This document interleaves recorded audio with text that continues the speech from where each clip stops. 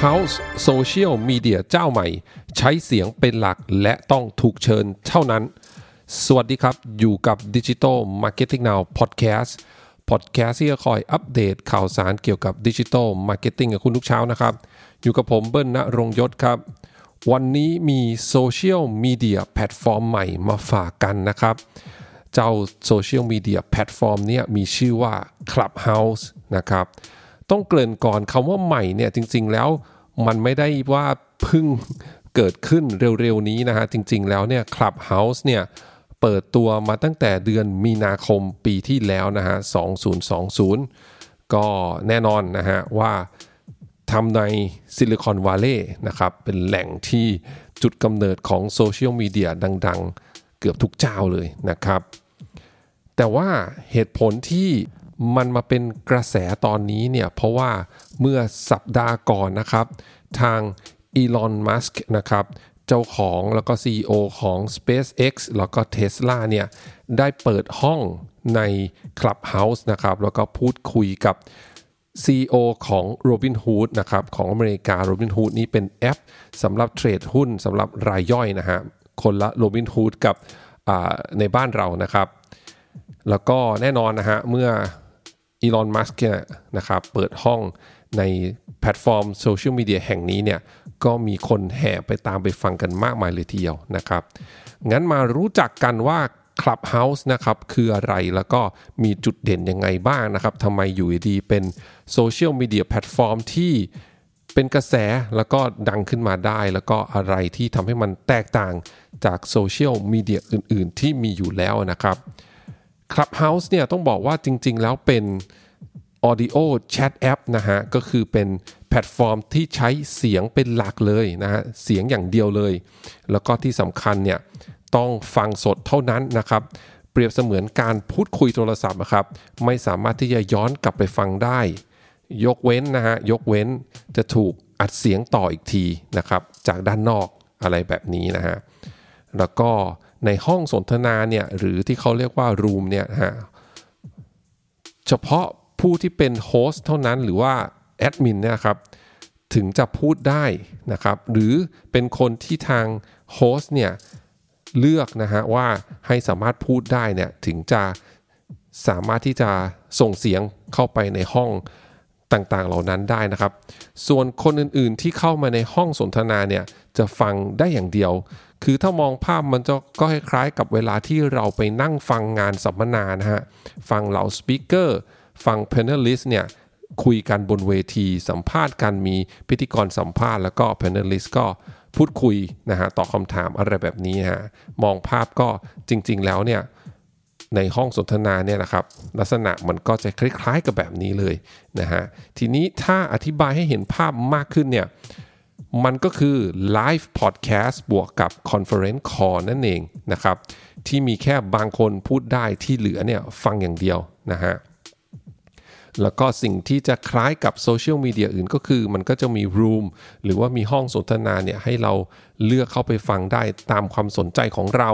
นะครับแต่อย่างที่บอกเนื่องจากมันเป็นไลฟ์นะฮะดังนั้นเนี่ยเมื่อห้องไหนเนี่ยเมื่อเขาพูดคุยกันเสร็จแล้วเนี่ยเราจะเข้าไปฟังเนี่ยมันจะไม่ได้แล้วนะฮะเราฟังได้เฉพาะตอนที่เราล็อกอินเข้าไปในแอปนะฮะแล้วก็กดเข้าไปฟังห้องสนทนาที่กำลังดำเนินรายการอยู่แบบนี้นะฮะแล้วก็ที่มันทำให้แอปตัวนี้เนี่ยแตกต่างจากตัวอื่นก็คือว่าปัจจุบันมันไม่สามารถที่จะดาวน์โหลดแอปแล้วก็สมัครใช้งานได้ทันทีนะครับ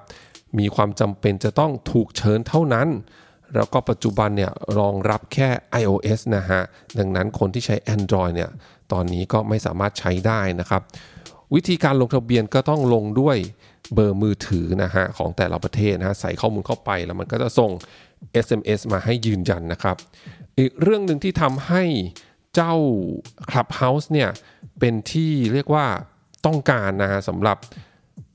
คนที่อยากอยู่ในกระแสหรือว่าพวกคนที่อยู่แวดวง Tech Startup เนี่ยก็เป็นเพราะว่า Clubhouse เนี่ยนะครับ1คนเนี่ยเมมเบอร์1คนนะครับสามารถส่ง invite ต่อได้แค่อีก2คนเท่านั้นนะเลยทำให้ Clubhouse เนี่ยมีความเป็น Exclusive ยิ่งเข้าไปใหญ่นะฮะ จากข่าวที่ผมไปหาข้อมูลมาเนี่ยเขาบอกว่าในประเทศจีนนะครับมีการขาย Invite เนี่ยใน e-marketplace เนี่ยราคาเนี่ยประมาณ 2,000 บาทต่อ Invite เลยทีเดียวนะทั้งที่ได้มาฟรีนะครับอีกวิธีหนึ่งที่เราจะสามารถถูกเชิญเข้าไปใน Clubhouse ได้ก็คือเราสามารถที่จะเข้าไปขอเป็น waiting list แล้วถ้าเกิดว่าเพื่อนเราเนี่ยนะครับที่ใช้ที่ต้องบอกว่าเพื่อนเราที่มีเบอร์มือถือของเรานะฮะตอนที่ลงทะเบียนเข้าแอปเนี่ยตัวระบบมันก็จะ detect ให้นะว่าใครที่กำลังขอเข้ามาเป็น waiting list นะครับคนที่เป็น member อยู่แล้วเนี่ยนะครับก็จะได้ notification แล้วก็สามารถที่จะกด accept คนที่ขอเป็น waiting list ได้นะครับดังนั้นมี2วิธีแรกก็คือต้องมีคนเชิญแต่อย่างที่บอกนะ invite เนี่ยมีแค่2คนต่อ1 member นะครับณปัจจุบันแล้วก็อีกวิธีหนึ่งก็คือต้องไปเป็น waiting list แล้วก็หวังว่าจะมีเพื่อนของเราที่อยู่ในนั้นอยู่แล้วที่มีเบอร์มือถือของเราเนี่ยเชิญเราเข้าไปนั่นเองนะครับแล้วก็ให้เห็นภาพนะว่าตอนนี้เนี่ย Clubhouse ยิ่งใหญ่ขนาดไหนนะครับเมื่อกี้ที่บอกไปว่าเดือนมีนาคมปี2020เนี่ยนะครับ Clubhouse เปิดตัวขึ้นมานะครับแล้วก็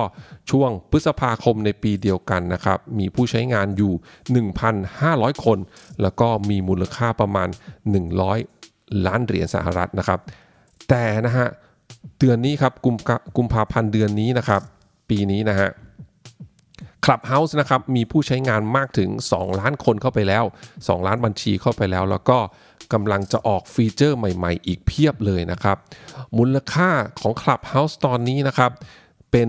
1,000 ล้านเหรียญสหรัฐไปแล้วเรียกได้ว่าเป็นยูนิคอร์นสตาร์ทอัพตัวใหม่ของซิลิคอนวาเลย์ไปเรียบร้อยแล้วนะครับสิ่งที่ผมสนใจเกี่ยวกับเรื่องของ Clubhouse เนี่ยก็เข้าใจว่าหลายๆท่านน่าจะคิดเหมือนผมนะโซเชียลมีเดียนะฮะโซเชียลเน็ตเวิร์กปัจจุบันเนี่ยมีเยอะมากจริงๆนะครับ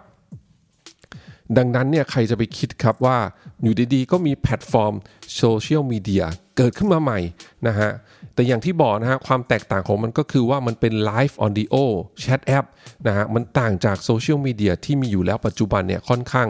มากมายพอสมควรเลยทีเดียวโดยเฉพาะยุคหลังเนี่ยเป็นยุคที่คนก็สนใจที่จะดูเจ้าวิดีโอนะฮะแนวตั้งสไตล์แบบ TikTok เนี่ยกันมากขึ้นคนก็ไปเสพคอนเทนต์แนวนั้นมากขึ้นนะฮะแต่ว่า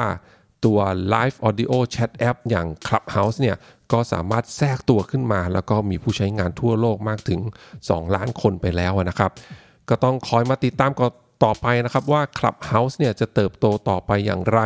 แล้วก็ที่สำคัญจะมีโซเชียลมีเดียเจ้าใหญ่มาขอซื้อไปหรือเปล่านะครับพวกเรานักการตลาดก็คงต้องคอยติดตามต่อไปเช่นกันนะฮะว่า Clubhouse เนี่ยจะเป็นกระแสแล้วก็จะไปวงกว้างเป็นแมสได้เมื่อไหร่นะฮะแล้วก็เราจะได้ดูว่าเราจะไปติดต่อสื่อสารกับกลุ่มเป้าหมายของเราในนั้นอย่างไรได้บ้างนะฮะแต่ณปัจจุบันนะถ้าให้ผมแนะนำก็คือตอนนี้เนี่ย Clubhouse มันยังเรียกว่ายังเล็กไปหน่อยนะมองภาพมันเบื้องต้นก็เหมือนจะเป็นพอดแคสต์เมื่อ 2-3 ปีที่แล้วนะครับก็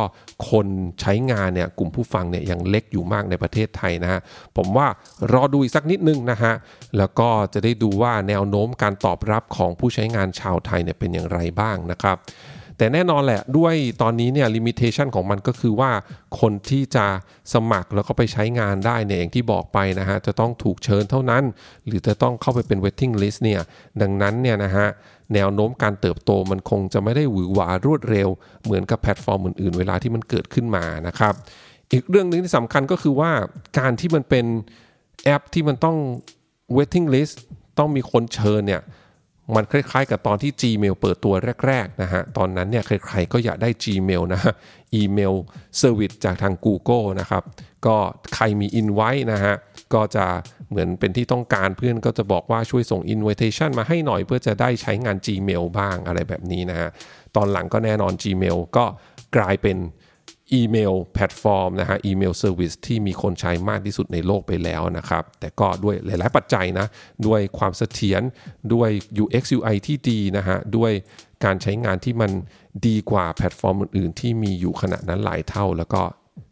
ต่อเนื่องมาถึงปัจจุบันด้วยนะครับนี่ให้เห็นภาพนะการที่เป็นแพลตฟอร์มที่ต้องถูกเชิญเท่านั้นนะฮะแล้วก็ต้องเป็น waiting list เท่านั้นเนี่ยมันยิ่งทำให้คนนะฮะอยากจะเข้าไปลองใช้กันมากขึ้นนั่นเองนะครับก็วันนี้นะฮะเรื่องเกี่ยวกับ Clubhouse นะฮะก่อนจบ EP กันไปครับก็ตอนนี้ผมเปิดคอร์สที่2แล้วนะครับ Digital Marketing Objective and Measurement นะฮะการตั้งเป้าหมายและการวัดผลการทำการตลาดดิจิทัลนะฮะเป็นคลาสที่2แล้วนะครับท่านใดสนใจก็ไปดูข้อมูลได้นะครับที่เพจ Facebook Digital Marketing Now Podcast นะครับคลาสที่2จะเปิดวันที่13มีนาคมนี้นะฮะเป็นวันเสาร์ก็ท่านใดที่สนใจที่ฟังพอดแคสต์ผมอยู่เรื่อยๆเนี่ยก็ผมหวังว่าจะได้พบเจอบางท่านในคอร์สนี้นะครับขอบคุณทุกท่านมากที่รับฟังครับเดี๋ยวพรุ่งนี้เป็นเรื่องอะไรฝากคอยติดตามกันนะครับสำหรับวันนี้สวัสดีครับ